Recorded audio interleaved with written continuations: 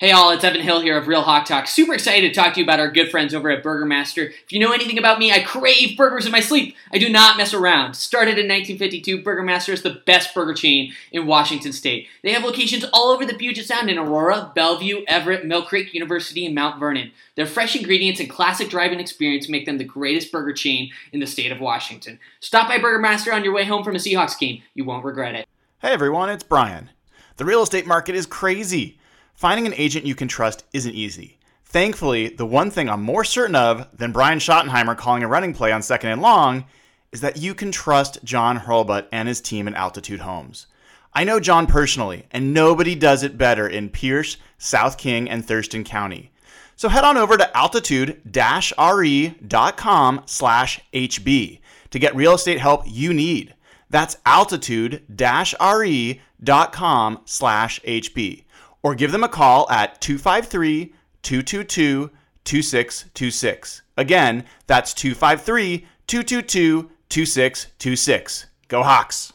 Hey all, Evan Hill here of Real Hawk Talk. Super excited to talk to you guys about our good friend Blake Johnson of ManifestFit.com. Football season is quickly approaching, and it is a struggle to stay in shape while eating burgers and nachos. ManifestFit.com is your one, only, true online personal training service with workout and nutrition programs specifically based on your needs. They work with clients all over the U.S., and what makes Blake and ManifestFit.com so unique is that they don't believe training should be a luxury item. Now's the time to start. Head over to ManifestFit.com. Click on how to join and fill out the form. Their team will get back to you ASAP and help you start building a healthier, happier, louder Seahawks fan life.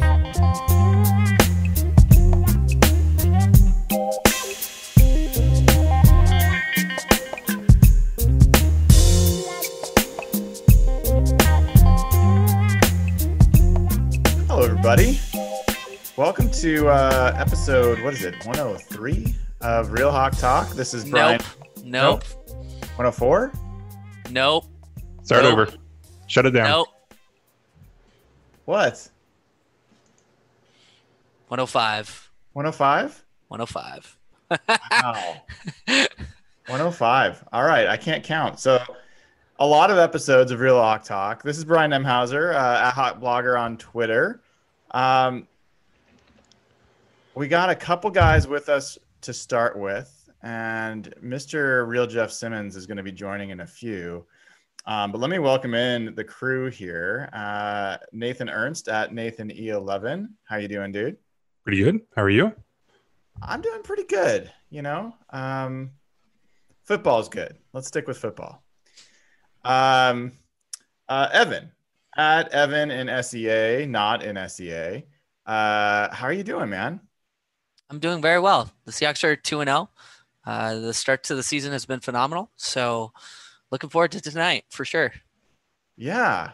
It's kind of, we had a pretty fun celebratory post-game show with a few thousand folks on Sunday night. And I got to say, I've been just kind of soaking it in since then. I mean, guys, this team is 2-0. They have far and away the MVP leader in Russell Wilson, doing everything that we've wanted him to be able to do. We've got really the number one most efficient offense, depending on your metric, in the NFL. I would say we have the most dominant single side of the ball in all of football through 2 weeks with our offense. And even though the games have, this last game was close and definitely could argue should have lost it at the end, but didn't, I would say it felt like we've pretty much had both games in hand a long part of the way, even though this last one we seemed to make it harder on ourselves than we had to. So there's a lot going right, and there's a few things that we'll talk about that are not. But Evan, I'll start with you. How are things going this season relative to how you expected them to go through 2 games? Yeah, the offense is everything we hoped it would be. One of the main storylines going into week 2 was, sorry, my dog just walked into the room. One of the main storylines of week 2 was, are the Seahawks going to, stay with that sort of heavy early down passing usage. And the Seahawks were not as aggressive as week 1, but they were still pretty aggressive. They were, what did Derek say in the chat earlier? It was like 55% or something like that. So the offense is everything it's was chalked up to be. I think there's 2 really big surprises so far, though. And let me start off with the first one that I feel like isn't being talked about enough. It is the quality of the special teams play. We have been harping on special teams for what feels like 5, 6, 7 years now with Brian Schneider. This team has really, it's been a sore spot on this team. They've, ranked everywhere from like 24 to 32 in the past several years. Brian Schneider is on leave for personal reasons. We have no idea what's going on there, but his backup or his assistant, what is it? Izzo Smith or something like that. Larry Izzo. Ido Smith is like a backup running back on the Falcons. Oh, is he? Yeah. It's something. You were close, kind of. Izzo, something like that. I'm impressed with what we're seeing from special teams. I'm sure we can talk about it later, but the run defense has also been surprisingly good through 2 games. I think we're ranked like top 3 in the NFL.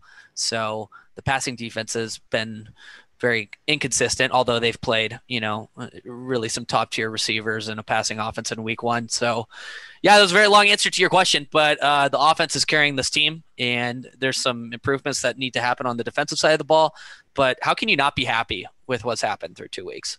Yeah, and Nathan, I want to come to you on this. I do want to come back to you, Evan, about the run rate or the pass rate on neutral script. But Evan hit on a couple things. I mean, I'll run through it quickly. As of right now, the Seahawks have the number 1 ranked special teams in the NFL. They have the number 1 ranked punt returner. The number 1, I don't know if Michael Dixon is the number 1 punter overall, but he's pretty close.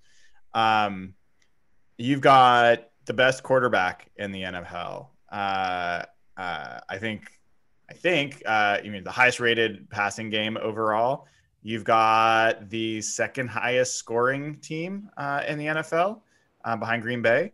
And you've got the number 1 ranked run defense in the NFL. Those are all things that are going well.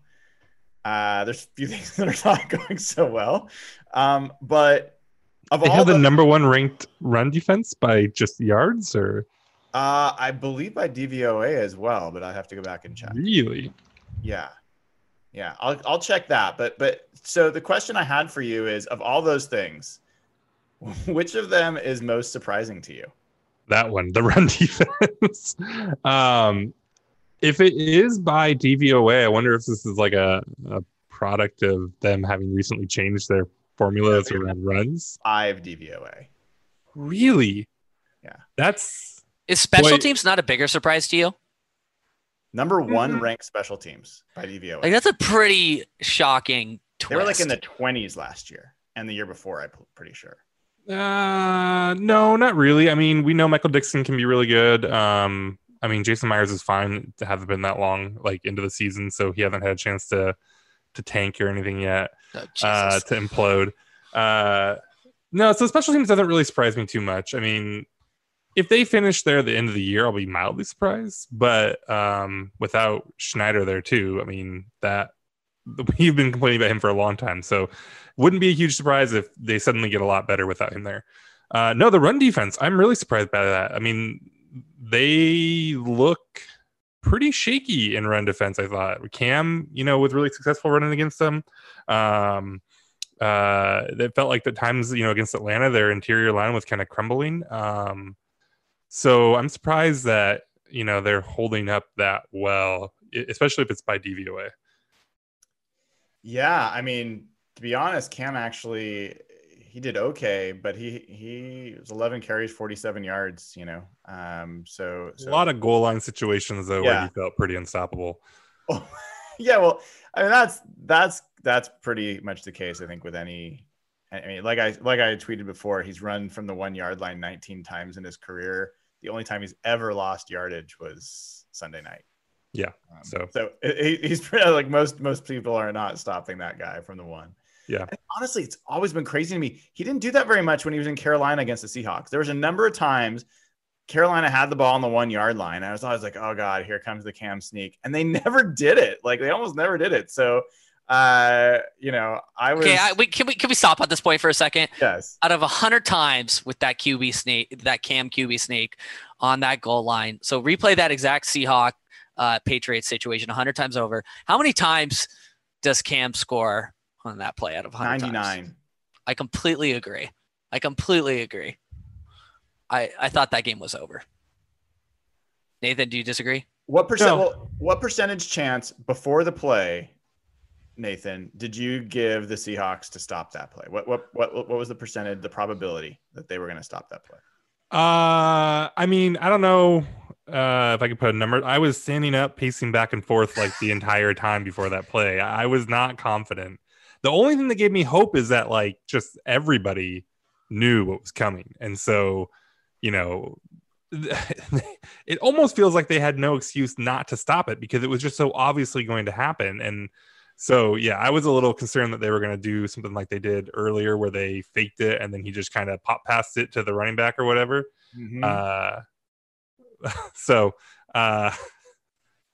Yeah, I had very low confidence. There's always these like explicit side chats that are going on in this show between co-hosts. Hey, strange things just pop up while you're mid-sentence. Hey, Jeff, welcome to the show. I'm gonna welcome you since Brian did not. Waiting for him to actually like wipe his camera because I think all the smoke has moved from Seattle. That's what I was trying to fix. Before. Angelic halo. Oh, that's better. That's better. Yeah, that's what I was trying to fix. That's generous, but we're gonna get you. It's not great. I might have to pull up. Are you in like a sauna right now, like a steam room? All right. Okay, give me a second. Let me get out of here. Jeff, I love you. I'm like the old man. I can't figure this out. Didn't I give you the good backdrop, dude? Yeah, that's what I'm trying to load. You just had it. No, for that was the solid blue. I'm now. Yeah. So Nathan, similar question. When the Patriots got the ball back with like 147 to go or whatever it was, and they were down by 5, is that what they were down by? I can't remember what they were down by. Right? Yeah, that's what they lost by. How confident were you that the Seahawks were going to stop them from scoring? I don't know how confident I was right when it happened, but it plummeted like immediately. I mean, they just like from the first play, it was obvious like, oh, they're going just all the way down the field. Mm-hmm. So I don't remember being like too nervous going into the drive because they hadn't been especially dominant passing. Like they hadn't had a lot of trouble, but they also weren't just like going nuts or anything. But it rapidly became a concern. Evan, you had made a big deal before this game about they better not go below 55% pass rate on neutral script. They better not do it or it's going to be catastrophic. They were 53% or 54% pass rate on neutral script. Would you like to restate whether it was catastrophic that they were under 55% pass rate on neutral script? Was 55 the threshold? That's what you said. Yeah, I mean, they ran the ball a lot, but like they were also like effective at running the football. I felt like this game. So it's not like we were bashing our heads against like a brick wall. Like they were effective at running the football. So I'm not going to complain about it. They still, were more aggressive in last game than they were in years prior. So like, regardless, this is like a big improvement. And then you take into the context that the Patriots have one of the best passing defenses in the NFL. I'm not going to complain about 53% at all. Okay. All right. Well, so let's talk about that for just a second, though, because they ran quite a bit more than they did, especially, compared to week 1. And it did feel like, okay, the running game's not a black hole, they're kind of mixing this in together. Russell's still, cooking, but if you go and look at the numbers here, Chris Carson had a negative 0.01 EPA, which for a running back is pretty great. Anything approaching positive territory for a running back is very good. And he had a 44% success rate, also pretty good for a running back. Russell Wilson had a 0.35 EPA per play. So like every 3 passes he threw was effectively a point. And he had a 68% success rate. Like, this is the thing with running and passing, is that like even when the running game is like feeling okay and doing its thing a little bit, like Russell was still just like light years more efficient and productive than the running game was. And so I'm not going to be mad about like the approach too much. I think they should have passed more probably. But they didn't, go back to like the Dallas playoff game plan or whatever. So that's good. You know what's interesting, Nathan, is Carlos Hyde actually had a positive EPA. He did, yeah. His success rate was a little lower. We can talk about this too in a little bit. I have a kind of a hot take about this. It's hard for me to tell those two apart when they're out there. Like, they look a lot alike, just build wise. They run a lot alike. Neither looks particularly more productive or effective out there to me. I even thought Homer looked okay. I'm kind of surprised with how much time Carlos Hyde is getting. Maybe I just underestimated how many snaps he was going to get, but I just felt like Carson was going to be the bell cow for this offense. I think it's a little deceptive. I mean, he did have 3 times as many carries as Hyde. What was the split? 3 times as many carries or 3 times as many touches? 17-5 on carries, and then He only had 5 carries. What's that? He only had 5 carries. Doesn't it feel like more? Well, that's the thing in the first he got half. thrown out of the club by Chase Winovich on Pass Pro. I think they stopped. I thought Hyde looked pretty good. Like when he bowled over a guy on a sideline once, he does. Like what Nathan said is true. He kind of looks a lot like Carson. Like there are times where Carson has that just explosion that he doesn't have, and like the ability to turn like the 4-yard run into 7 that he does so well. But a lot of times when he runs those like power runs up the middle, I mix them up a lot because their numbers are similar. I'm like checking for numbers after every run now. Like who was that? No, okay, Carson. Or It's crazy for me. It is like night and day watching the two of them run. Like Hyde is significantly less explosive and significantly less angular on his cuts than Carson. And I don't know. Like I grit my teeth every time I see that Hyde is in there. And in the first half, he was getting more reps, and then in the second half, they pretty much didn't play him very much, and that was totally fine with me. But not borne out by the numbers. They were basically exactly the same. Nathan, can you explain to me how Cam came away from that game with a 0.48 EPA per play? I know he looked really good, but that's 0.13 more than what Russell had. As the resident stats nerd, can you explain that to me? Well, so he had 1 pick, no fumbles, very few sacks. How much does that Russell Wilson pick 6 factor into this? Is probably a lot. Yeah, it probably hurts him quite a bit. And I don't know. I mean, when they threw, he was picking up chunks. He was picking up first downs quite a bit. He was on those comebacks against Dunbar. He finally got bit by that, but yeah, I think it doesn't. It's a little high, but I don't know. It doesn't surprise me too much that he thought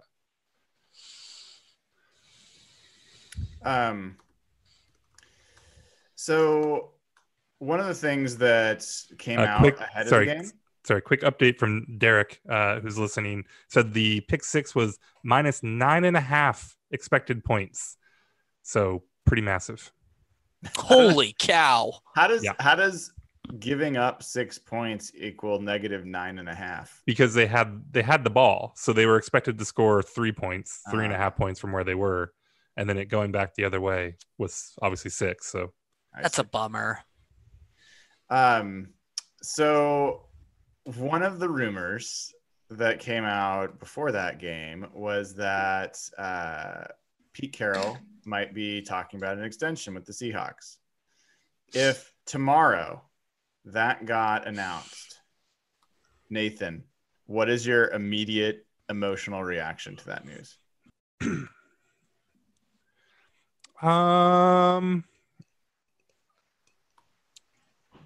I don't know. I don't know. I don't have a strong emotion. Honestly, my first thought is I hope this doesn't make him feel comfortable and have him go back to the way they were playing before.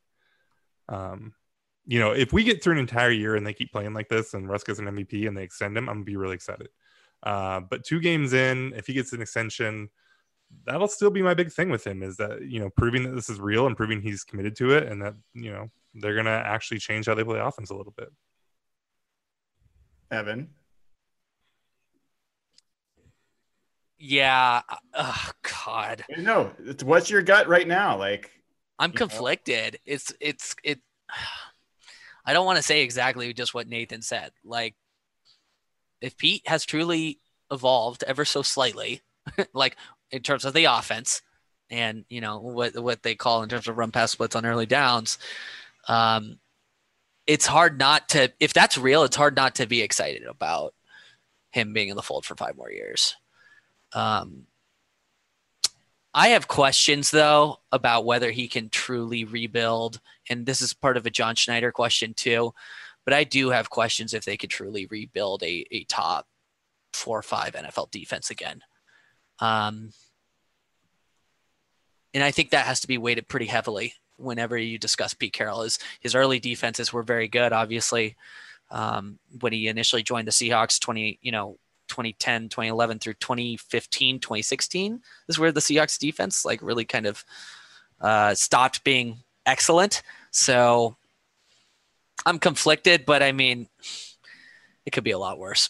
Yeah, it's interesting, Jeff. I mean, these 2 jokers over here have been very clear the past few years that Pete Carroll's great is if he would just give over the reins of the offense to an offensive coordinator and let him run. Oh, I got to mention one thing. I'm sorry, I have to interject here. I mentioned this on Sunday, and we got to talk about this for a second. If you extend Pete Carroll, you know who's probably getting hired away as a head coach? Is Brian Schottenheimer. Mm-hmm. So with that consideration, you have to be willing to let Brian Schottenheimer walk. And I'm not saying it's going to happen. They could do everything they can to keep him in the fold. But Schotty and Russ are really cooking, and they're clicking together. And if you had to ask me right now, do I want Schotty or Pete Carroll for the next 5 years? I think the answer is Schotty. That's an interesting question. It is. Even if they go back on how they play offense, I think you have to take Pete still. Tell me why. I mean, well, and Brian, I'm obviously you would agree with that, I think, but no, I'm curious what your logic is. Well, I mean, Pete is pretty established. He's been pretty successful. I mean, Brian Schottenheimer is this is a guy that we dreaded when he got hired and has played a very conservative brand of football. I mean, we give Pete a hard time about this, but Schotty is every bit right there with him. And to his credit, I mean, this offense is different now, and it seems like he spearheaded that, and so maybe there's more to it. But I don't know if I'm quite ready to turn it all over to Schottenheimer 2 games into an evolution over a guy who's done a pretty good job here overall. That's interesting, Jeff. I'm going to make it hardest on you. Okay. You have 2 choices. 2 choices: extend Pete Carroll, or lose Brian Schottenheimer, or keep Brian Schottenheimer. Sorry, those are your 2 choices. Say it again. Sorry, either you extend Pete Carroll, or you keep Brian Schottenheimer. Those are your only. You can't have both. As head coach or as coordinator? Yes. As head coach, you can't have both. I would take Pete. I like Brian Schottenheimer. The developments he's done with Russell as a coach. And I'm just reaching here. This is not something I would be privy to, but Brian Schottenheimer doesn't strike me as a head coach. And I think me and Brian have talked about this.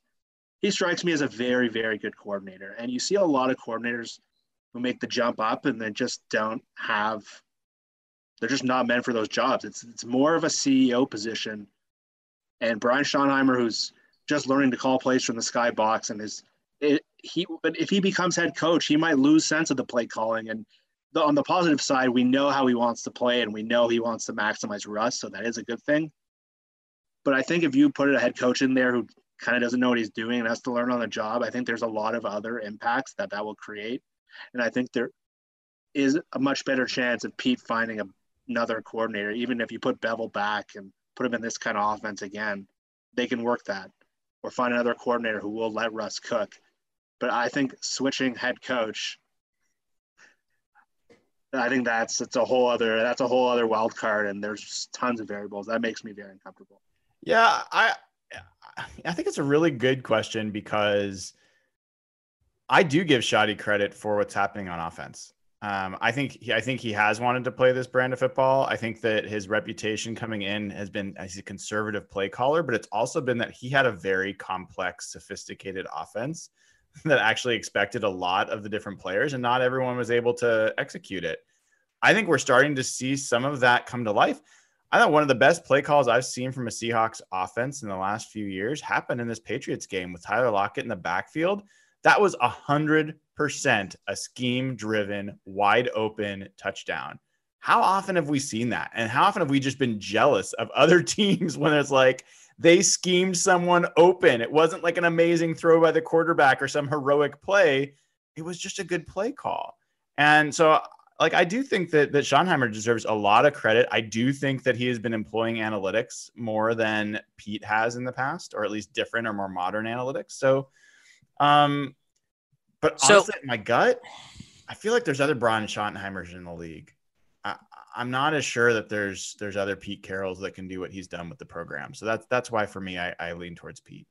So do any of your answers change if I could guarantee you that the last 2 weeks are what the offense would look like in the future under Brian Schottenheimer? Yeah. If you can get, that goes either way. If you can guarantee me that it'll continue to look like that with Pete, I would say, yeah, keep Pete. You can keep this offense going. Yeah, a big factor for me because, if you're maximizing Russ, we're seeing it now. Like the Seahawks have a pretty horrible defense, and it looks like they can still win any game. So clearly the best way for this team to win is maximizing Russ rather than trying to worry about being a complete balanced team.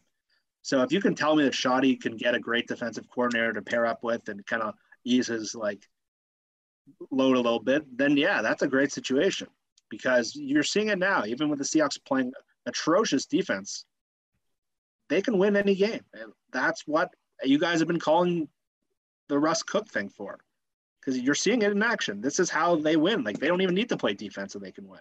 I think the funny thing here though is, well, maybe it's not funny, but my honest opinion on this, I think Brian Schottenheimer's in the Russ, in a similar situation of Russ as I don't think the reputation nationally matches what our appreciation is for him locally. So I don't know that there's going to be people lining up to hire Brian Schottenheimer. But if he has an MVP year where I think that certainly it's not out of the question, but I don't think if they have an MVP this year and they win a Super Bowl this year, I don't expect that he's going to be hired as a head coach somewhere next year. Russ Cook has really become a national story now, and you see it everywhere. Like Peter King, who was 70 years old, wrote that story this week. So it's not just Twitter. If he gets that attention, that's the kind of thing that attracts owners. And Russ's play is everyone's talking about it. It's not just Seahawks Twitter. Yeah. You might be right. It's just a feeling. I don't think he's got a lot of respect around the league necessarily as a play caller. And I don't know if one season's going to be what does it, but who knows? I was going to make a comment, but I won't, about what kind of coaches seem to get chances in this league and what kind of coaches don't, but nepotism. So anyway, one of the things I do think we should talk about is the defense. And as much as we're excited about the offense, I think, and we could say, hey, the run defense has at least statistically been good. Let's assume that for a second, even though we have some questions about it. How do you guys feel about this defense? Do you feel like this is destined to be as bad as it's been so far? Do you feel like it's that the Seahawks have been ahead the whole time and that's leading to a different type of defense and numbers that are inflated? Do you think this defense can trend up from where they are? Where's your gut about, is this the defense we have and we should get used to it? Or do you see chances for this defense to actually get better over time? And Nathan, I want to start with you. Yeah, I saw a comment somewhere the other day that was like, I think we have to stop saying this could be the best secondary in the league. And I was like, oh, right, we did say that, didn't we? And that looks real dumb right now, but maybe there's still some hope. That I don't know. I mean, Quill and Dunbar had that pick, and that was nice, but like they've been just super disappointing so far. And then suddenly Jamal Adams is getting shredded by Edelman, which was really confusing. But I mean, if you're looking for hope, I think that's probably still where you go. You know, Dunbar was the number 2 rated corner by PFF. Quill had a great year last year, was top 10, right? You know, Diggs, Adams, obviously amazing. We'll see what they do at nickel, but yeah, I think that's where my hope is. Getting Jordan Brooks involved. I mean, we'll see if he can be a difference maker. I think there's definitely a chance of that. And then, yeah, if this run defense thing is legit, then there's the talent, there's the pieces in place to kind of at least rate the ship a little bit. Well, let's not forget top 10 in the NFL interior defensive lineman pass rush win rate, Brian Monet. Yeah, that's sustainable. That's real. That's real. That's a real stat. He is top 10 in the NFL in interior defensive lineman and pass rush win rate.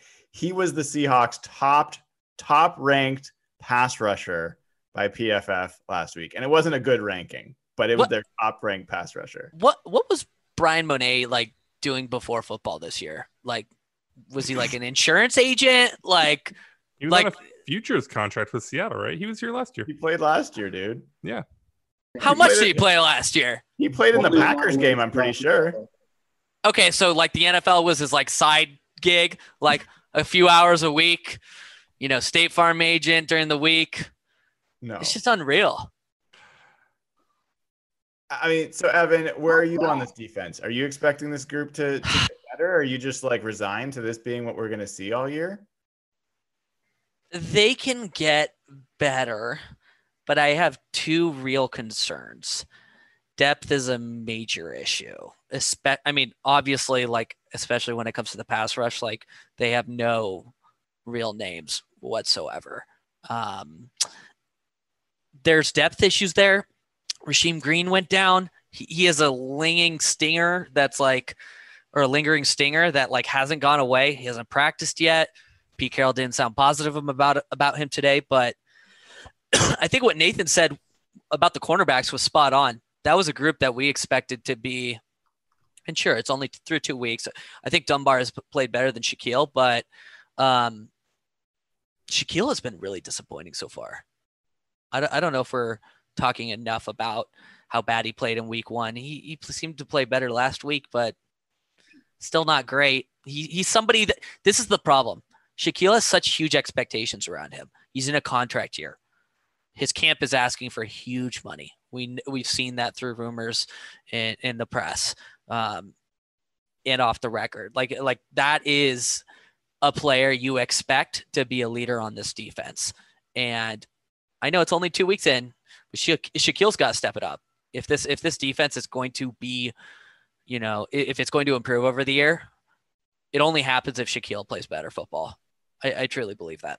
Jeff, I mean, if I was to ask you how many Seahawks starting defenders are graded below 60 by PFF, and 60 is just rotational level player, how many would you guess are below 60? Out of the starting 11? Or 8? It's a good guess. It is 1, 2, 3, 4, 5, 6, 7, 8. So I'm double counting a little bit because Ugo and Marquise show up there. So does Delano or Lano. They have him as Delano. Sorry.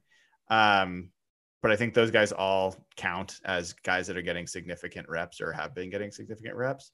The guys that are under 60 are Quentin Dunbar, Ugo Amadi, Benson Mayowa, Shaquille Griffin, LJ Collier, Quandre Diggs, Marquise Blair, and Lano Hill. Where's KJ at? KJ's second best on the team, but this is the problem. The top ranked defender on the Seahawks right now by PFF is Bobby Wagner. He's 77. So that's quality starter, but that is not like the first week he was up near elite, like 87, level. And he did not do that last week. So to answer your original question, I think there's a couple things that you can see areas improve. Last week was a perfect example in the secondary of just how important certain roles are. And like when you took Quandre Diggs out of this defense, and Pete mentioned this, and I mentioned this a bunch during our chat and post-game show, Jamal Adams was forced to play a role that just doesn't fit his game. He's not a deep center field player. He's an attacker, Troy Polamalu kind of, and he got exposed trying to play that role, and he looked out of sorts, and Edelman beat him over the top, and you can see Pete even today was annoyed about it. So if you have Diggs there and you have Adams more in an attack role and having to take away those seams, and if Dunbar gets more comfortable and Shaq plays better, none of those seem out of the realm. Because Shaq's had a pretty quiet start. Dunbar is starting to get comfortable. He's starting to break on balls a little bit. But the big problem with the defense, and we talked about back and forth how many times, like, was this year's pass rush better than last year? We had that debate over and over and over. I think there was good cases for both sides. I was on, it was better, but no one would have said if you take this year's pass rush and remove probably 3 of their 4 best players on the D-line in terms of pass rushers, Rasheem Green, Bruce Irvin, Darryl Taylor, those were guys we all counted on in that argument. And you take that group and take out 3 of their guys, there's just nothing there. They look like a practice squad unit, and they're not adding outside help, and it's hard to see how that group comes along. So you got to hope the back 7 carries the defense, because it's hard to imagine the personnel turning it around. Benson Mayo is playing like 90% of their snaps right now. Yeah, he's not. He has been a significant disappointment. But it's setting him up to fail. Like, he can't be that kind of player. He's been a rotational player his whole career. Who could have ever seen that coming? Don't you dare take pleasure in that. I'm not taking pleasure in it. He's playing below his card. It was just so predictable, Brian. We talked about this. Like, he's played positional roles his entire career. And he came in here and he's being asked to play a full-time role. Like, it's a difference. I'm pretty sure that you're getting slipped some quality information from somewhere, because you've had a lot of pretty good predictions, and I can't imagine they're actually coming from you. So, like, what pretty good predictions? You've been on about the Cardinals, right? You've been on about the 49ers. You've been on about Benson Mayoa so far, right? Like, I might be missing a couple, but you've had a couple good predictions, and we give you a lot of crap. But and a lot of people like have very little respect for your football IQ. But like, I think that you have demonstrated that maybe you know things that other people don't. Well, John Schneider and I, we go on dates every other evening. John Schneider signs Benson Mayo, and then he secretly tells he sucks. Just don't expect it. No, I serious. I was actually thinking about that the other day. I'm like, Evan's been right about a lot. We give him a lot of crap. But I don't know what voodoo you're doing, because I don't know if the logic checks out to me about how you got to those conclusions. If you're talking process versus results, but as a results related evaluation, I think you've been dead on, man. So good on you for that. I have some future dark magic up my sleeve. I have some predictions you don't want to hear about. Okay. Would you like to share? No, that's why I specifically said you don't want to hear about them. So here, I'm going to tell you guys a reason why to be optimistic about the Seahawks defense. They have the second easiest opponent schedule in terms of offensive efficiency the rest of the way. The only team that has an easier schedule from an opponent offensive efficiency perspective is Dallas. Yeah, well, I was going to say, maybe they have it the easiest over the rest of the way, but they do have one more tough one coming. Yeah, this is going to be hard for them. Oh, sure. I mean, it's not that they have no more tough ones. I think actually Buffalo is top 10. The Rams twice are ranked third right now from an overall offensive efficiency. But I mean, I'll run through it really quickly. Dolphins, 22nd. Vikings, 25th. Cardinals, even though Evan loves them, 23rd. 49ers, 20th. They get both of those teams twice. Eagles, 32nd. Giants, 31st. Jets, 29th. Redskins, 30th. So I want to get back to the defense in a second because there's another Patreon question we should get to. But so they have a stretch. They have a 4-game stretch where they play the Eagles, the Giants, the Jets, and the Washington football team. What do you think their point differential will be across all 4 of those games combined? Does anyone think that it will be less than like 100? I was thinking like 70. Okay. Like, if they play this style, they can actually blow some teams out for once. I mean, Well, you're talking about more than 20 points. Oh, you're talking about a 4-game span, right? So you're talking about like 25-point differential per game. I mean, those have got to be by far the 4 worst teams, or maybe not the Giants, but wait, the Eagles repeat the 4 teams. No, the Repeat the Giants 4 are teams. The Eagles, the Giants, the Jets, and the Redskins. The Giants are playing Washington football Devontae Freeman. That's our upcoming schedule. Yeah, No, we have a 4-week that in stretch. weeks 12 through 12 through 15. Yes, that's right. And that's good because if the Seahawks can hold up in their division games, that's the area that secures you the first round bye. Bingo. And I know you hate it when I say that, but you're right. More on Twitter. It's more of like a verbal thing. I don't know. You guys have a thing about bingo? I say bingo a lot, and it irritates drives the Will- shit out of Jeff. It drives me and Will nuts. Why does it drive you guys nuts? It's just you saying I'm right in a way. Okay. Let me revise the over under here. Let me You're not revise the wrong. over under. Yeah. It over under 68 points for those games. So that's an average of 17 points a game. I'm gonna go over on that. 70 70 the point differential? Yeah, total point differential. I'm gonna go 70 is my guess. I'm over on it. I won't say push just for you. Thank you. I think it's under. Tua could be starting. You just predict. No, that's not the Dolphins. Eagles, Seahawks, Jets, Evan, Washington football team. team. Don't trust your predictions. You know, like you can't pronounce a name. You get the wrong players on the wrong teams, and then you get like the hard stuff right. Under still. Jeff, how about you? I'll go over. Those teams suck. Evan, you just predicted they were going to beat the Patriots 41-10, and now you can't muster up a 17-point win over the Jets. There's zero consistency. That's correct. That's correct.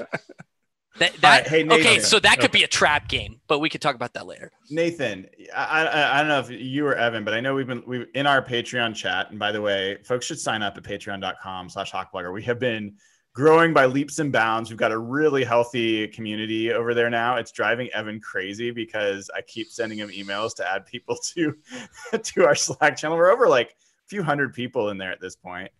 And we're taking questions from there, at least a few every show. So Nathan, we talked about you driving this segment. Do you want to handle this? Well, you already stole one of mine.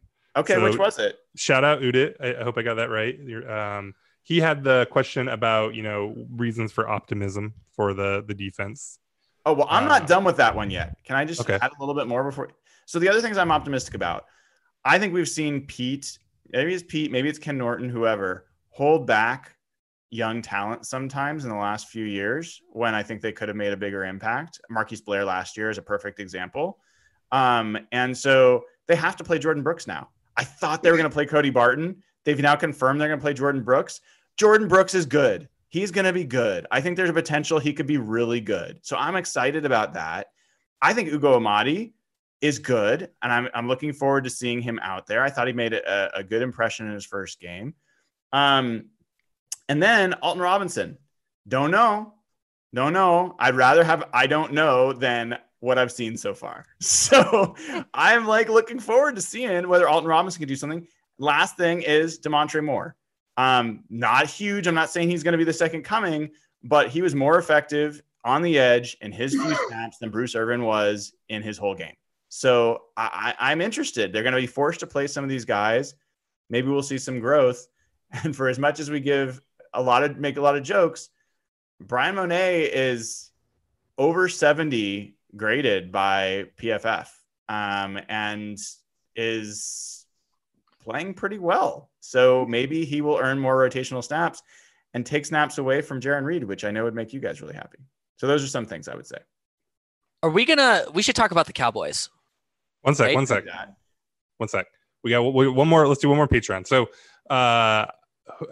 assuming, all right. So, name two guys that you would want, one or two guys you'd want to see Seattle sign on the defense. And I'll throw out a bunch of names here. This is from Colin in the Patreon chat. So Clay Matthews, Snacks, Marcel Darius, Jabal Sheard, Cam Wake, Terrell Suggs, Reggie Gilbert, Antoine Woods, Kerry Wynn, Corey Legit, Sylvester Williams, Kyle Love, Damata Pecco, Brooks Reed, on and on.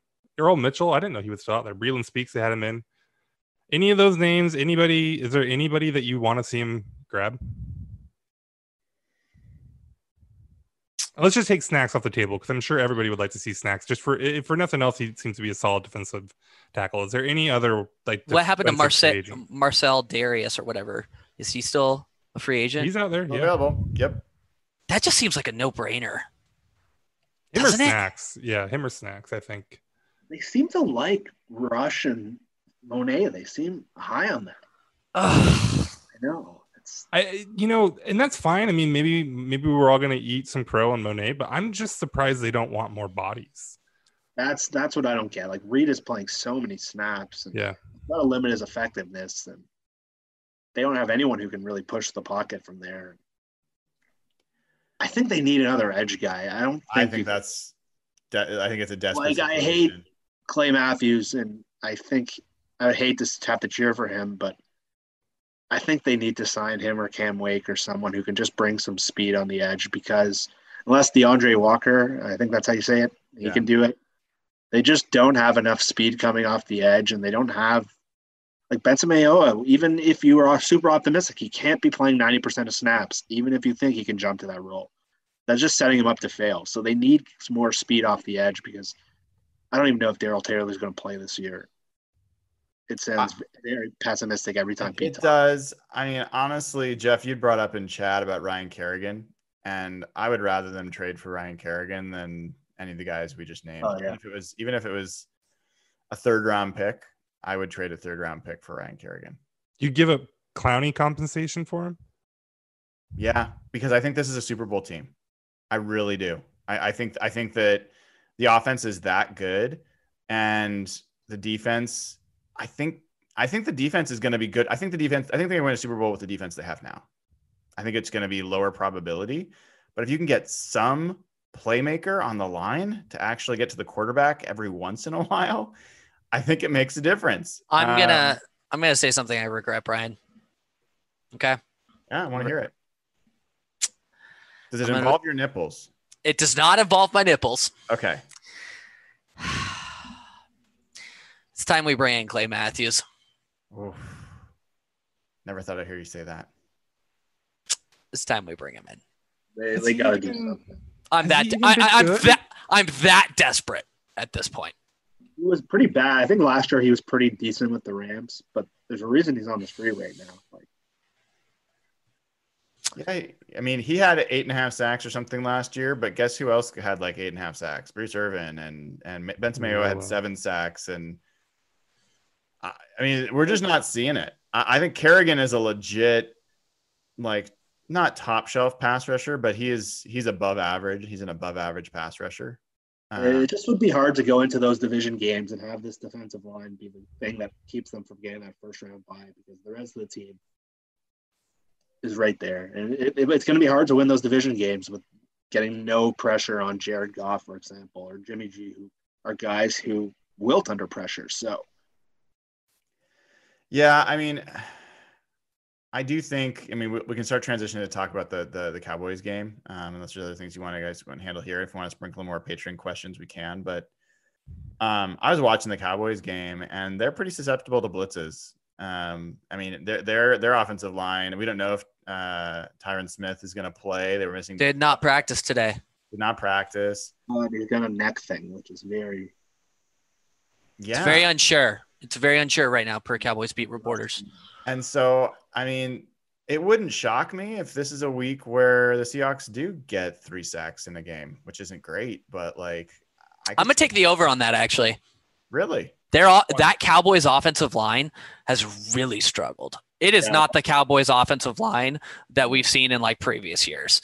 Right tackle Lyle Collins is out for the season, and the center, who's the Hall of Fame caliber player, retired. Yeah, it's not the Cowboys offensive line anymore. No, I came on our show. We did an impromptu podcast before the season, and I said I thought they were the best roster in the NFC. And just through a bunch of injuries and some personnel issues, they look really weak across the board other than the passing game.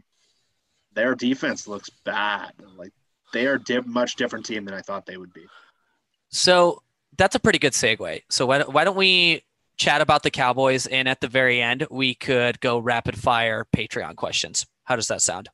It sounds I think good. we're good on the Patreon I do have to questions. slip something in there because someone was asking in the chat about Quentin Jefferson and how he's doing. And you guys were so excited about his first week because he played so well. He was a 55 graded player last week, which is what he's been most of his career. What was he in week 1? He was an 80. Like he was a good player for like 3 games last year. Like you guys overvalue that guy. But he would be our best defensive lineman this year. not going to argue that. Not going to argue that. All right. Cowboys. What do you guys make of this team? They were awful. I mean, I know you guys saw the end. Did you see the beginning? Did you see the 4 fumbles in the first quarter? Like they were dropping the ball all over the place. And there was fumbles they didn't even lose that they fumbled or that weren't called fumbles. Like I think they had like 5 fumbles. And their defense is awful. And now Awuzie doesn't look like he's going to play. They might lose their other corner as well. Diggs. Trayvon Diggs. But Elliott's great. Dak is great. CeeDee Lamb, Amari Cooper, Michael Gallup are great. What's your level of concern about this game against this team? And Jeff, let's start with you. In terms of the passing game or overall? Overall, yeah. So not nearly as high as I would have. Going into the schedule, this seemed like the game that was like an automatic loss for Seattle when Seattle was bungling their defensive line, and Dallas seemed like an up-and-coming team with the same coordinator in place. Mike McCarthy seemed more advanced. But while I watched both their games, they look just totally – they're like a much worse version of the Seahawks issues, but without Jamal Adams. And the passing game is very good. They have 3 very impressive receivers. Dak played very well this week after kind of a slow first game. But their defense is they've lost some defensive linemen. Gerald McCoy was a guy they signed. He's out for the year. Yep. So they have just no defensive tackles. Their corners are – the biggest thing for us is their 2 corners might be out. And Anthony Brown, one of their other corners, is out for the season, I believe. So you put like an Atlanta-level secondary against Russell Wilson right now, my confidence has just totally changed in this game. That's it. And I want to go over some of the people that they have lost. You mentioned some of them. We already talked about a couple. On defense, they also lost Leighton Vander Esch, who's arguably their best player on defense. DeMarcus Lawrence is a question mark. He left for the second half of the game last week. Not sure if he's going to play this week. They lost Blake Jarwin, their starting tight end. He's out. Vander Esch's backup, Sean Lee. And Sean Lee, that's the backup linebacker, is out as well. So, they are down quite a few folks. Evan, where are you at on this? Yeah, let me actually start off with a trivia question. Okay. The Cowboys pass rush was super, super hyped going into this year, especially once they signed Everson Griffin. How many sacks have they had through 2 weeks? 2? Nathan, Jeff? 2. 3. Did you two nerds like look at an article or something? I How'd wrote you know? an article, Evan. I write the articles that people read about this stuff. So You nerd, you did your research. You cheated. Yeah. Yeah, they got one by Griffin and one by Alden Smith. DeMarcus Lawrence got paid and hasn't done anything since. I think, as I saw on Twitter today, his last sack was like November 11th of 2019 or something like that. So I think this is the worst defense the Seahawks have played through what will be 3 weeks. I think they are worse than the Falcons defense. I think Russell Wilson is absolutely going to light them up. Combine that with the fact that this Seahawks offensive line is pretty decent in pass protection. Like, let's repeat that. They're decent in pass protection. That is a huge, huge deal. Something Russell Wilson has never had in his career with the Seahawks. Not once through 9 years. Give him that time, he will slice and dice you. So that's a huge deal. I think, just pivoting to the other side of the ball, I really respect Dak, and I think he's one of the best quarterbacks in the NFL. I think he's like a top 6, maybe a top 5 quarterback. I really do think he's that good. Add on to the fact that offense is, I know they lost Blake Jarwin. I know they lost some other pieces, but CeeDee Lamb is a beast.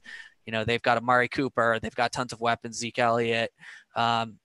This Seattle defense is they're gonna have to come to play, because you saw what the Cowboys did against the Falcons. Like, yeah, they went down like 20-0, but they were not out of that game. You know, they clawed their way back in. So this Seahawks defense, this is a really good test for them. The secondary, especially, there were so many expectations and hopes around this cornerback group. They're gonna have a test on Sunday. That's for sure. So it's going to be I could see it being a shootout. Yeah, it sure seems like that, Nathan. I mean, when I did the numbers this morning and found out that the Seahawks gave up 11 explosive passes in the first game and 12 explosive passes in the second game, and that they hadn't given up more than 10 explosive passes since 2011. And they had never given up more. Like, the only time they had given up more than 11 ever in Pete Carroll's era was to the Chargers and Phillip Rivers in 2010. They had 16 in that game, which was crazy. They won that game. They did. That was the Leon Washington game, yeah. right? I remember that was just like amazing. Yeah, there was a guy. I have to tell this story really quickly. I will be very quick. But I was in that game. There was not a lot of people attending. You were in the game? Where were you playing? I was literally. They have you like at cornerback or what? That's the level of roster they had in 2010. Let's be honest. True. I was in the stands, and Phillip Rivers scored a touchdown, I think, to go ahead, something along those lines. And this guy is just screaming and cheering, like, in my ear, like literally turned to me and like screamed in my ear the whole time. Then Leon Washington returns the kick. The next play, and I just had my hands up the whole time, and it felt so good. I love it when people that come into CenturyLink Field get to leave with their tail between their legs. Yeah, this defense is beginning a lot of explosive passes. This is an offense that certainly has the capability of punishing you that way. Is there a reason to think that this will be anything but a shootout? You know, is this a game that you can see the Seahawks winning by a significant, margin? Or, are you even worried? You feel like there's a good chance the Seahawks might not win this game? What's the weather forecast on Sunday? Yeah, everyone in the chat's talking about this. It's supposed to rain. It's supposed to rain. That's because hashtag build Russ a dome is our next movement. Yeah, I mean, that's my big concern, is just the rain. I mean, that's the only thing that makes me think it won't be a shootout. I think even if it doesn't rain, I mean, I think Dallas, that offense is potent enough, like everyone said, that they can keep up, and then, who knows what can happen. But if it rains, then I get a little queasy. Maybe he's going to overcome that this year. I mean, for people that don't know, I did some research last year based off of weather data that they've got available. Yes, I'm a super geeky guy, but and Russell is confirmed. Russell has played significantly worse in the rain than he has when it's not raining. Now, there are some folks who maintain that it's not the rain, but the wind. And I don't know what the wind forecast is. But no, I mean, there have been a lot of like criticisms of Russ. He can't throw short middle. He can't do this. He can't do that. He doesn't work in a high volume offense. Not a lot of truth to a lot of that. We're seeing a lot of that kind of fall apart, this year. But the rain thing seems pretty legit. Well, I'm seeing the weather forecast that is 67 and sunny for Sunday. So, I think we're good. I'm going to choose. Wow, that's a freezing day. Unreal. We had beautiful weather today, Evan. I golfed. Gray. It was 95 today. Rain. It was 95 and sunny today. No, that'd be terrible. I It's literally good weather. I was literally swinging at golf balls that were in puddles today. So yeah, You are a committed golfer. I am. Wasn't I there am. lightning today? Wasn't there a lightning warning, or is that tomorrow? I think that's tomorrow. Yeah. Okay. At least I didn't notice. My hair's already curly. At least the hairs that I have. So, yeah. So I mean, I gotta say, guys, like, I agree with Evan that this is a significantly worse defense than we played last week. Significantly worse, and I think much is not coached nearly as well either. So like from a scheme perspective, from a talent perspective, not as good. Seahawks put up 35 points last week, and I think they could have scored more than they did. So I look at this game and I'm like, the Seahawks should score 40. Like, I think that's a reasonable thing. They should at least be expected to score, mid to high 30s again. And then the question is, can the defense hold Dallas under that? And as well as Dallas has been playing, I mean, I don't think they're going to score that against the Seahawks on Sunday. I think, yeah, go ahead, Evan. You know what an interesting matchup to watch is, just piggybacking off of what you said, Brian. Seattle's run defense, as we mentioned, is like top 2 in the NFL through 2 weeks. The Cowboys love to run the football. They love to feed Zeke. Could you see a scenario where they do like the reverse Cowboys to Seahawks scenario from the wild card playoff game, where the Cowboys just stick to the run and it won't stop doing it, or no potential for that whatsoever? Seems unlikely with the analytics revolution down there in Dallas, or at least the professed analytics revolution. The other thing about that game was it was a close game the whole time, because Dallas wasn't doing great either, which made Pete more committed. But if Russell's putting up like 40 points or something, they can't. That game will get out of it fast. Brian, so you don't think they're going to pull a reverse Cowboy? You need to stop saying that. You sure? God damn it. You are such a mature adult. When I saw that, what is the other meaning of reverse cowboy? And there is no other, no one, that's not a phrase that you say. There's not it doesn't mean something other than that. I'm a pure innocent soul trying to talk about football. Yeah. So, what was the question? Do I think that the Cowboys are going to be stopped running the ball? Is that the question? The question was, do you think the Cowboys could pull a reverse Cowboy against the Seahawks? In your mind, what? From the Seahawks Cowboys wild card playoff game. Oh. You need to stop laughing. This is stupid. Do you think they're going to run the football too much? You think okay, so you're asking if they're going to get too stubborn running the football against the defense that's stopping the run. That's what you're asking. Yes. And yeah, I do think that's possible. And I also wait. I'm still not clear. Is it that Dallas will get too conservative, or that Seattle will get too aggressive? He's basically asking if we can reverse places with the Cowboys from where we were in the playoff game a couple of years ago, and that the Cowboys will be the team that gets stubborn about running the ball when they're not doing well. And it's a reverse Cowboy. It is not that. That is not ever what it's going to be called. No. This is a family show, even with you on it, and we're working on it, folks. So sorry about that. But Here's the other thing. I think people are a little bit too down on the Seahawks secondary, as much as we were too up on them before. They were without Quandre Diggs the entire game last week. He's pretty friggin' important for the way that they play defense. Jamal Adams was asked to do things. Jeff, you made this point in the post-game show. I think you were spot on about it. Jamal's not the guy you want covering Julian Edelman deep, and he was doing that too often. They lost Marquise Blair in that game and had to throw in a new guy that wasn't necessarily expecting to play. We saw Quentin Dunbar make 2 breaks on the football, picked off one of them, should have had 2.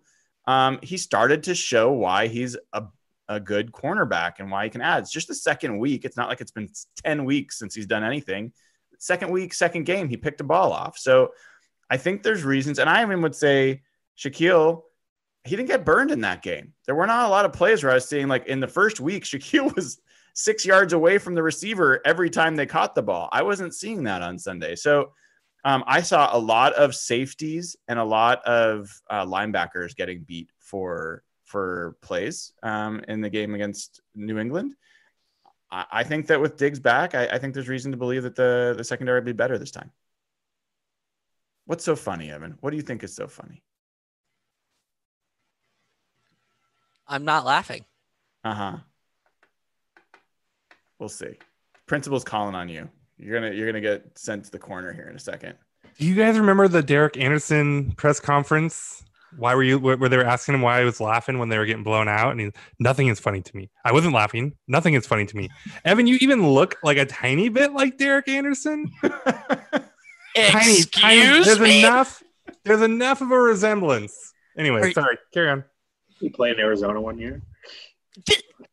A little bit. You got the no way. Hold up. Host disabled participant screen sharing. This guy. Well, which one are you looking at? Because there's some of them where you know. I'm looking at his time in Carolina. This guy looks like a freaking. Look at this is not great podcasting. Look at Arizona. Look at Arizona. Arizona. Search Arizona Derek Anderson. Everybody go to Google right now. Not terrible. Okay. My boy. A little bit. Okay. Wow. That's their skin tone is similar. I do kind of. Okay. That's pretty good call out. Now go look at the picture you're probably looking at with like the red striped shirt or whatever.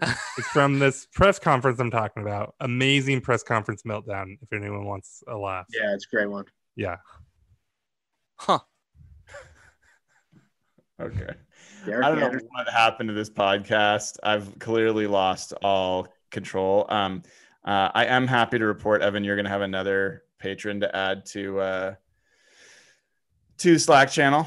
Peggy, welcome. Just saw you joined. Other folks, patreon.com/hawkblogger. Anytime, join up. We'll add you to the Slack channel. I love making Evan do stuff. It's my favorite thing to do every day.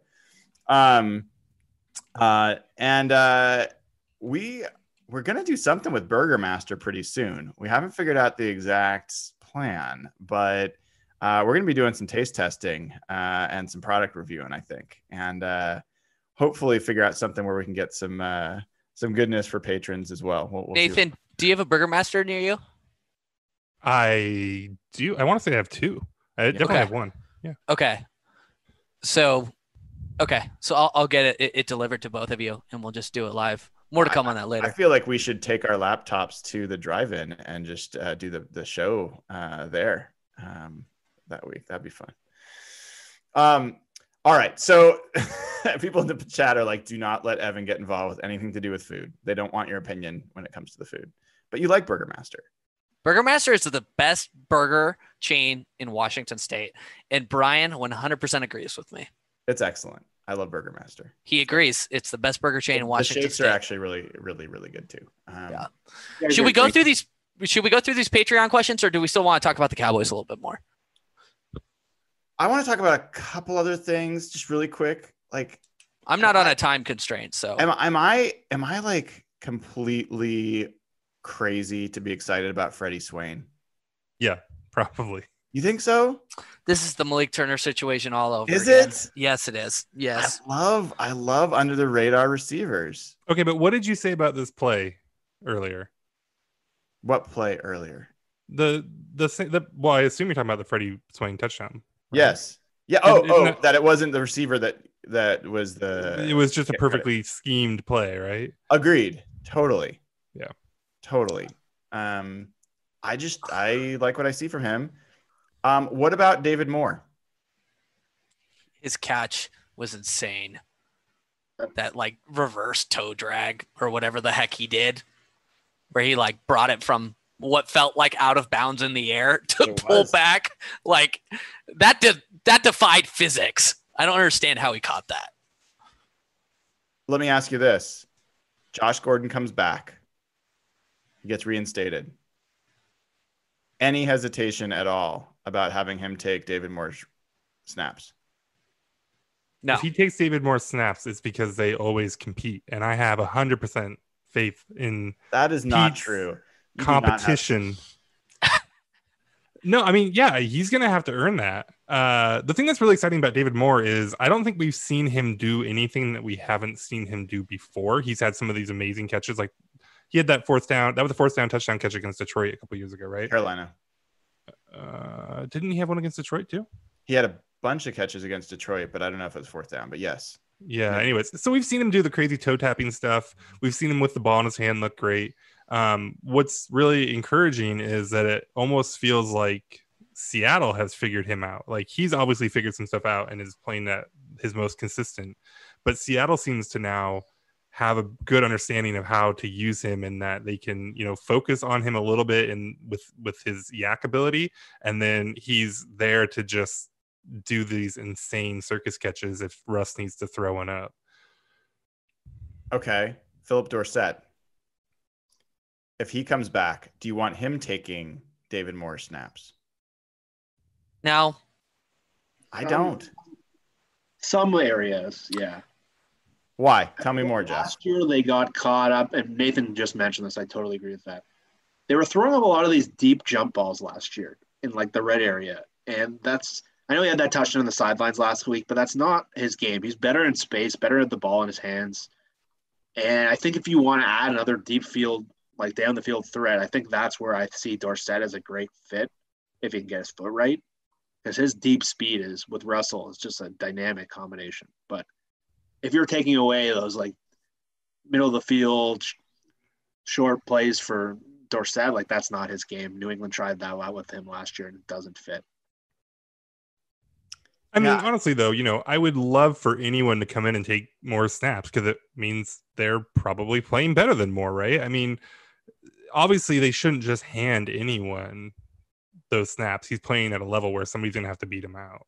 Yeah, I think Josh Gordon, to me, is the guy that it's not hard to imagine. Like, yeah, I want him on the field. I think he affects coverage differently, and I think there's plays that we saw from him last year that I just think I would be okay with. But I got to say, David Moore to me is like hand in glove so far for that third receiver and what he's doing. Like, I think he's really complimenting what Tyler and DK do. He does not need the ball a bunch of times a game, and he's impacting each game he's been in. So, that's just a couple of things I wanted to talk about before we take one more. Are you guys a little concerned about Will Dissly's limited action through 2 weeks? Do you think it's just Greg Olsen getting more reps, or do you think they're bringing Dissly on a little bit slower from injury? What's your guys' thoughts there? He has like 3 receptions for like 27 yards or something. Yeah, I mean, there was 2 targets to tight ends overall last week, and one of them went through Olsen's hands, and the other one Dissly caught, and it was in the first series, I think. So. Play the game, I think this time. Yeah, I just don't think they've been a big part of the game plan, and I think that's great. I think it means that there's a whole part of the playbook that they have not yet shown and had to utilize, and I have every bit of confidence that those guys are going to be a big part of the offense by the end of the year.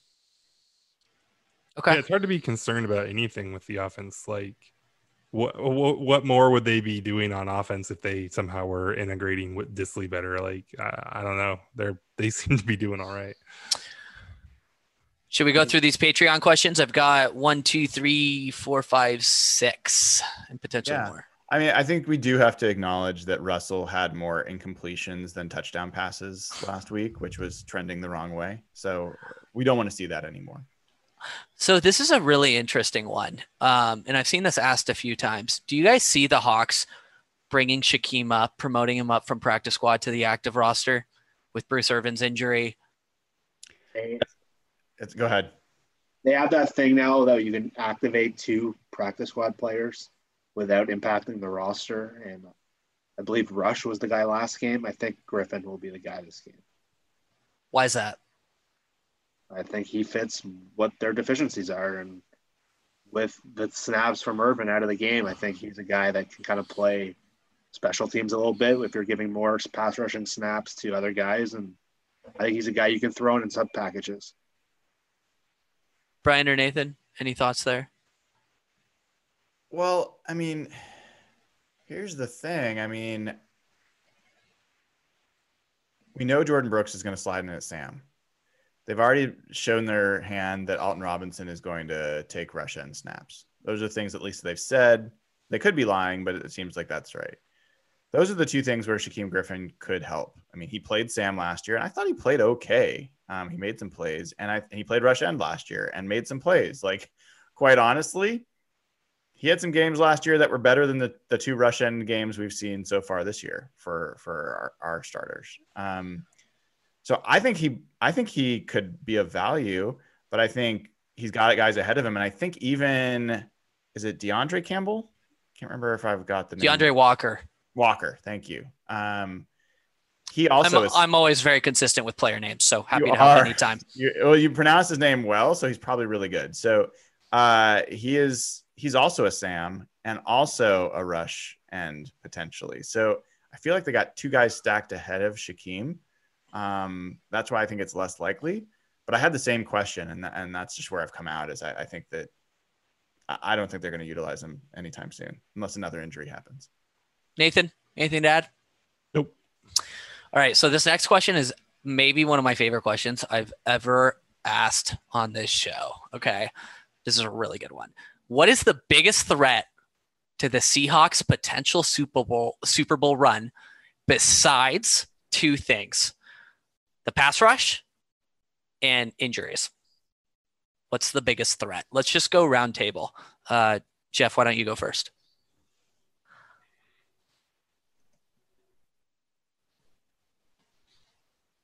Jeff's internet. No, internet's fine. That's the biggest threat. The biggest threat is that they go away from their strength right now, which is reverting to a running balance, slow the game down, because the way they play defense, they can't win like that. So them being themselves with coaching mistakes is the biggest threat. Let's be clear. Their biggest threat to them is Pete Carroll. Yeah. Right? Not wrong. You're asking if I think that the biggest threat is Pete Carroll. Who's got a better answer? Well, I don't know. I don't think that's a crazy, outrageous claim, though. No, I know where it's coming from. I think there's a couple things I'd say. So first of all, I think the secondary is not the pass rush, and the secondary could absolutely, if it's not good, if it's as bad as it's been, which is pretty historically bad through 2 games, then it could absolutely unravel the team's chances. So that's one thing. The other, I would say that people may not either agree with, which I don't really mind either way, or see it the same way. Russell actually has had some different periods where he's slumped. His rookie, I think his rookie year or 2013, the last 4 games of that season, he struggled. We saw he was playing at an MVP level going into the San Francisco game. He threw that pick at the end zone and then just wasn't quite himself for the next like 3 or 4 weeks. And I'm not saying that pick was the reason, but his level of play just went down. There's plays he wasn't making. So, if that's timed poorly and it ends up costing the team, a seeding position that would be beneficial, and they have to face a team in Green Bay or something like that, that could be a reason why their hopes could be dashed. So I'll answer this one before Nathan does. It's a pretty obvious one, but it's an outside threat. It's the NFC West. through 2 weeks. This division is 7-1. They are the best division in football. I think there are legitimately, I think all 4 teams are legitimately all strong playoff contenders. I think I haven't seen the math on it, Nathan, technically, but I think technically all 4 NFC West teams could make the playoffs with this expanded 17 playoff scenario. So I want to say I saw something that they're currently all favored to make the playoffs. Yeah. Are they? Better than 50%. I think if you're ranking NFC teams right now, I think 4 of the 5 best are in the NFC West. Yeah. So let me answer this question in a very logical way. The only way for the Seahawks to reach the Super Bowl, in my opinion, is to get that number 1 seed, that home field advantage. I think what was that? Does that matter without fans? I think there will be fans. I think there could potentially be fans. It matters where you're playing in January, Jeff. That's the one thing. So it doesn't matter if it was the Cowboys or the 49ers or something like that, or Arizona that had the number 1 seed. I actually don't think it matters. If it's Green Bay that has the number 1 seed, it kind of matters. Sure. An NFC West team is going to win that number 1 spot. Would you guys disagree with me? Yeah, I'd say Green Bay probably does because of their division. I'm not convinced that they are for real. Yeah, but just the same thing. The reasons that you said it would be the biggest threat to the Seahawks is the division. And it's a threat to every team in the division. I think you're going to see somebody like the Saints, the Packers get it just because they have an easier. Maybe they're not Saints as good. did not look good though. Drew Brees is in trouble. Drew Brees. He was missing wide open throws. He can't throw the ball beyond 10 yards. So that was the team I thought. But to answer a thing. I was just gonna say, it's the NFC West, where it's going to be a bloodbath this year. And if the Seahawks want to win the Super Bowl, get to the Super Bowl, they have to get that number 1 seed, and they have to perform well in these divisional games. So that is my answer. A quick, rank your NFC West teams right now outside of Seattle. Let's assume everyone's got Seattle as 1. Well, does everyone have Seattle as 1? Is that fair? I think. Do we have any Cardinals fans on here? Are you hesitating? Cardinals look really good. Kyler Murray looks really, really good. Really, really good. Dark horse MVP. I'm not even trolling though. They look got really an 83 good. passer rating. Passer rating, smasher rating. Passer rating doesn't account for running. Yeah. No, Russell's doing fine running too. By the way. Does anybody disagree with Cardinals, Rams, 49ers? Well, wait, in that order? Seahawks are 1. Yes. Yeah. But then those 3. Okay. The following 3. That's what I was reacting to. Yeah, I disagree because the one that makes me hesitate for Seattle at number 1 is the Rams. Rams. Yeah. Absolutely. Yeah, I have the Rams over the Cardinals. Yeah. Tell me why. They smashed a bad team and they beat a team and held the Cowboys to just 17 points. And the Cowboys are probably in a weird state right here with a new coach and all this. And it's a weird season, but they looked good defensively and then they smashed a bad team. And we've seen what they've been in the past. So they make me a little nervous. Yeah. For me, it's the 2 areas of the team I thought would be really troublesome based on just personnel. I thought their offensive line and their defense, losing Wade Phillips and all those free agents, both units look really good so far. And we know we all share pretty similar thoughts on Sean McVay and what he can do. So I've been surprised how good the offensive line and their defense has been because I thought both those would suck. So Evan, I've still got it as the only thing that's changed for me is that the Rams have jumped the 49ers because of the injuries, but I still have the 49ers over the Cardinals as a threat. I have it Rams, 49ers, Cardinals still. I think it's easy to just set aside the 49ers because of all the injuries and what's happened there. I think people are sleeping a little bit on that team. Ryan, the Cardinals went into Santa Clara in week 1 with that team at full health. more than full health than they currently are. Yes. And you just don't think it is indicative of what will come? No, I don't. I still believe that the Cardinals. I don't think that they're proven over a longer period of time. So, yeah, I'm not as concerned about the Cardinals, but we'll see. I've got a couple more questions we can run through. What's everyone's thoughts on Jarran Reed through 2 games? We're too busy screwing around with her backgrounds. What was the question? A very serious football analyst. Could you please respond? Sure. What are the Seahawks? What's your thoughts on Jarran Reed through 2 weeks? Nathan, why don't you take this one? He looks fine. Yeah, I wish they hadn't paid him so much money. I wasn't going to come to Brian on this question. Trust me. Trust well, I'm me. curious. I mean, Brian is the one that. Oh, boy. Well, we all have our priors and, should admit that. And I was not optimistic about Reed looking like the 11 sack guy. I mean, I think he looks more like the in between, right? Or more like the guy he's been every year but that year. Which is fine. I mean, especially on this defense, that's worth something. But it's not worth 10 or 11 million or whatever they're paying him. We should be clear, though. I think he's been a big part of their run defense and what has led them to success through 2 weeks. Would you agree? I just haven't. I don't know. He hasn't seemed to stand out to me much in either way. So no, I'm not going to give him a ton of credit. But he's not making mistakes or he's not bad either. So. Brian, I think this is overblown, honestly. Like, I'm not like some huge Jarran Reed fan. Like, that's never been the case. All I've said is, I think they've guaranteed him $13 million.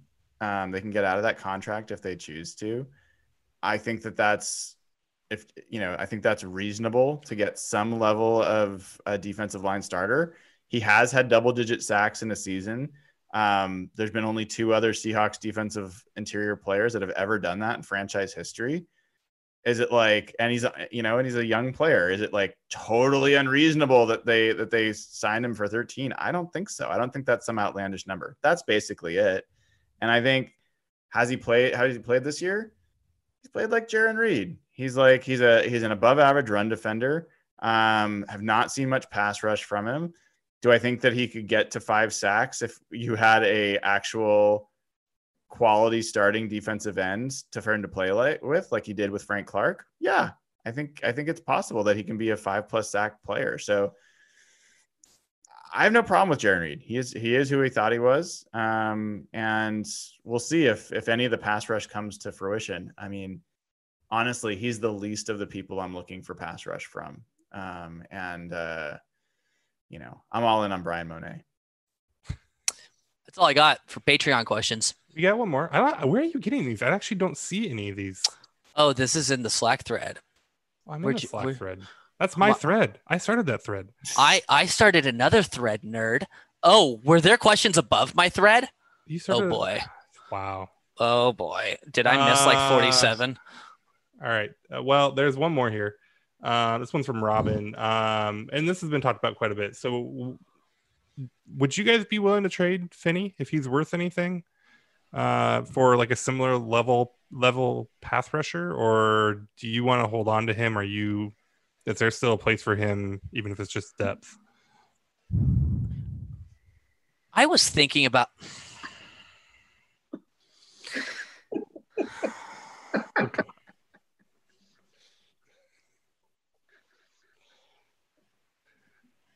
So about BJ Finney.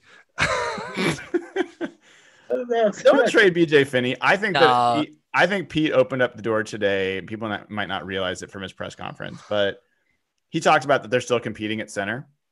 I think what he's talking about is Posic's doing fine. He said it again. Posic knows the offense and knows the calls, and there's familiarity there, and that's been fine.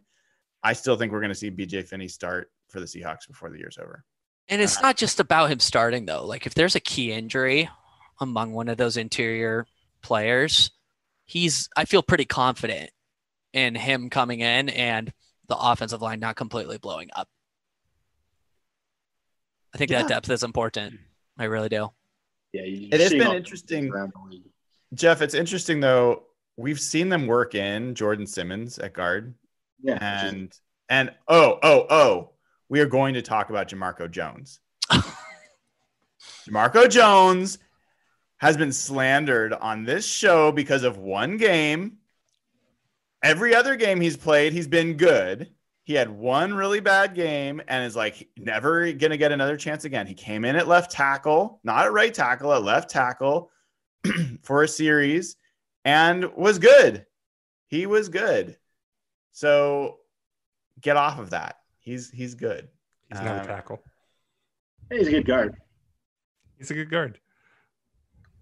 You guys are wrong. You are flat wrong. Well, wrong. I was one of the few Brandon Shell fans. You know who we also haven't talked about?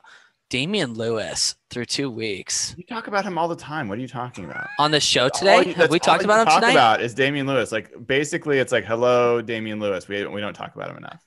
Pro Football Focus, which is only good when it confirms our priors, has him as like a top 3 run blocker in the NFL. Guard, run blocking guard through 2 weeks, right? I'm not wrong. I think he's the 3rd ranked rookie at any position or something like that. That's a big deal. Well, honestly, jokes aside, who have the Seahawks drafted at offensive line since Mike Solari's been aboard? Yeah. Jamarco.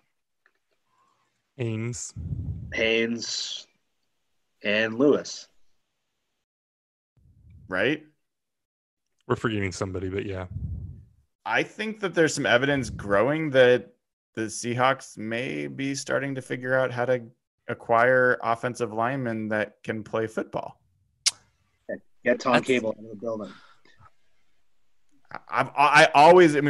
We fought about Tom Cable. I never had question about how bad Tom Cable was at influencing personnel decisions. That was the number one thing that I thought Tom Cable was bad at. And getting that out of the room, all of a sudden, they're making some I think some pretty decent choices.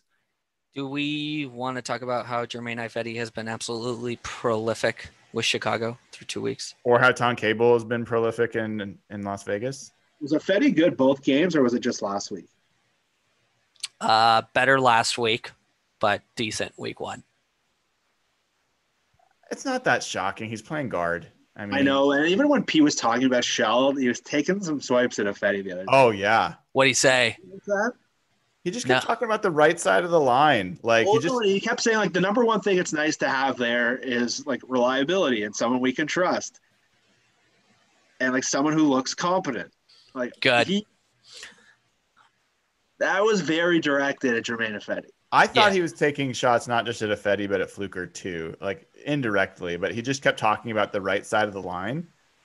The right side of the line has not been amazing. They've just been competent for the most part. I think Damian Lewis, as much as he's been, I think, good for a rookie and definitely good in run blocking, guy's got 3 holding penalties in 2 weeks. Like, I don't think that he's been stellar in pass protection. So the Ifedi thing is so fascinating because, like, by all accounts, everybody hated that dude. Like, not fans, but like teammates, right? Yep. Like, there's all kind, like you're talking about now with Pete saying weird stuff. Like, there's that video of Sherman mic'd up where he was like, Ifedi just can't help himself, or Ifedi gonna Ifedi, or whatever he said. And there's other things too that have kind of leaked out about how, like, nobody likes him.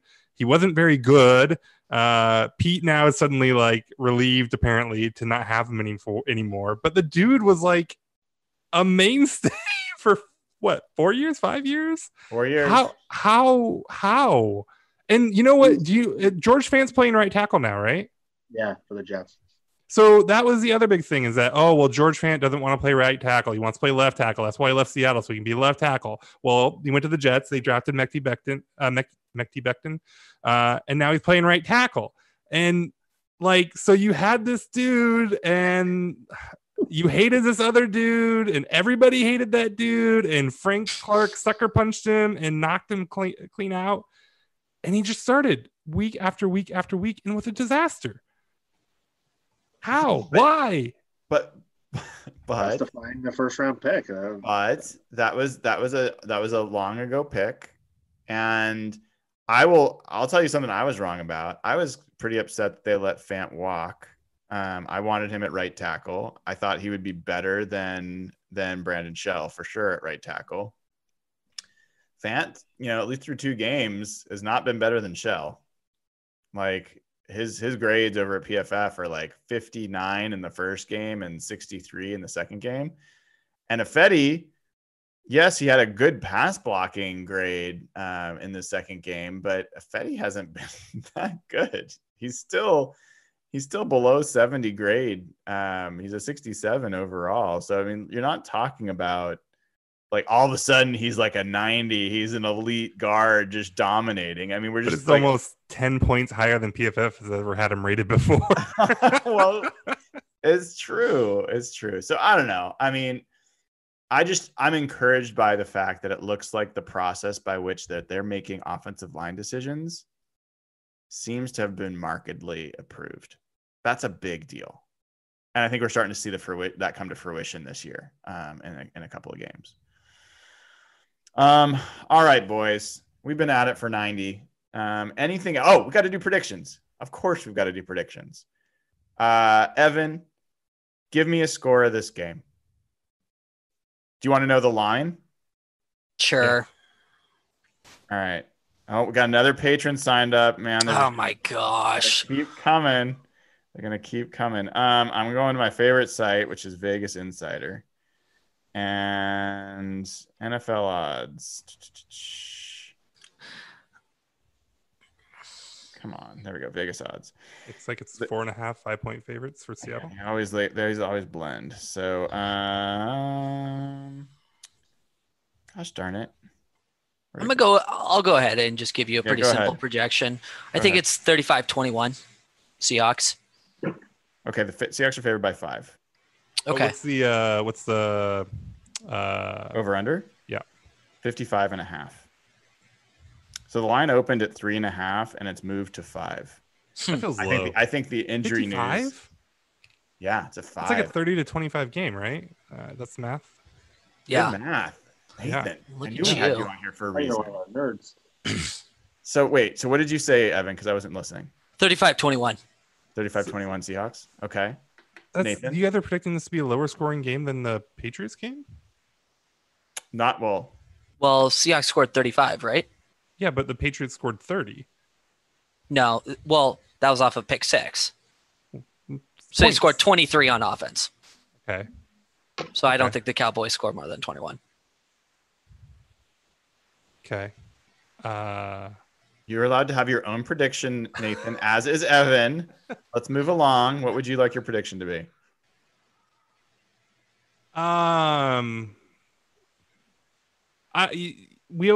There's always these games where it just seems like it's going to go one way and then it goes the exact opposite way, and all the pundits are like, look how dumb we are. And I could definitely see that being the case, next week. But I think this one's really going to be what it feels like it's going to be. And so I'm going to go something crazy like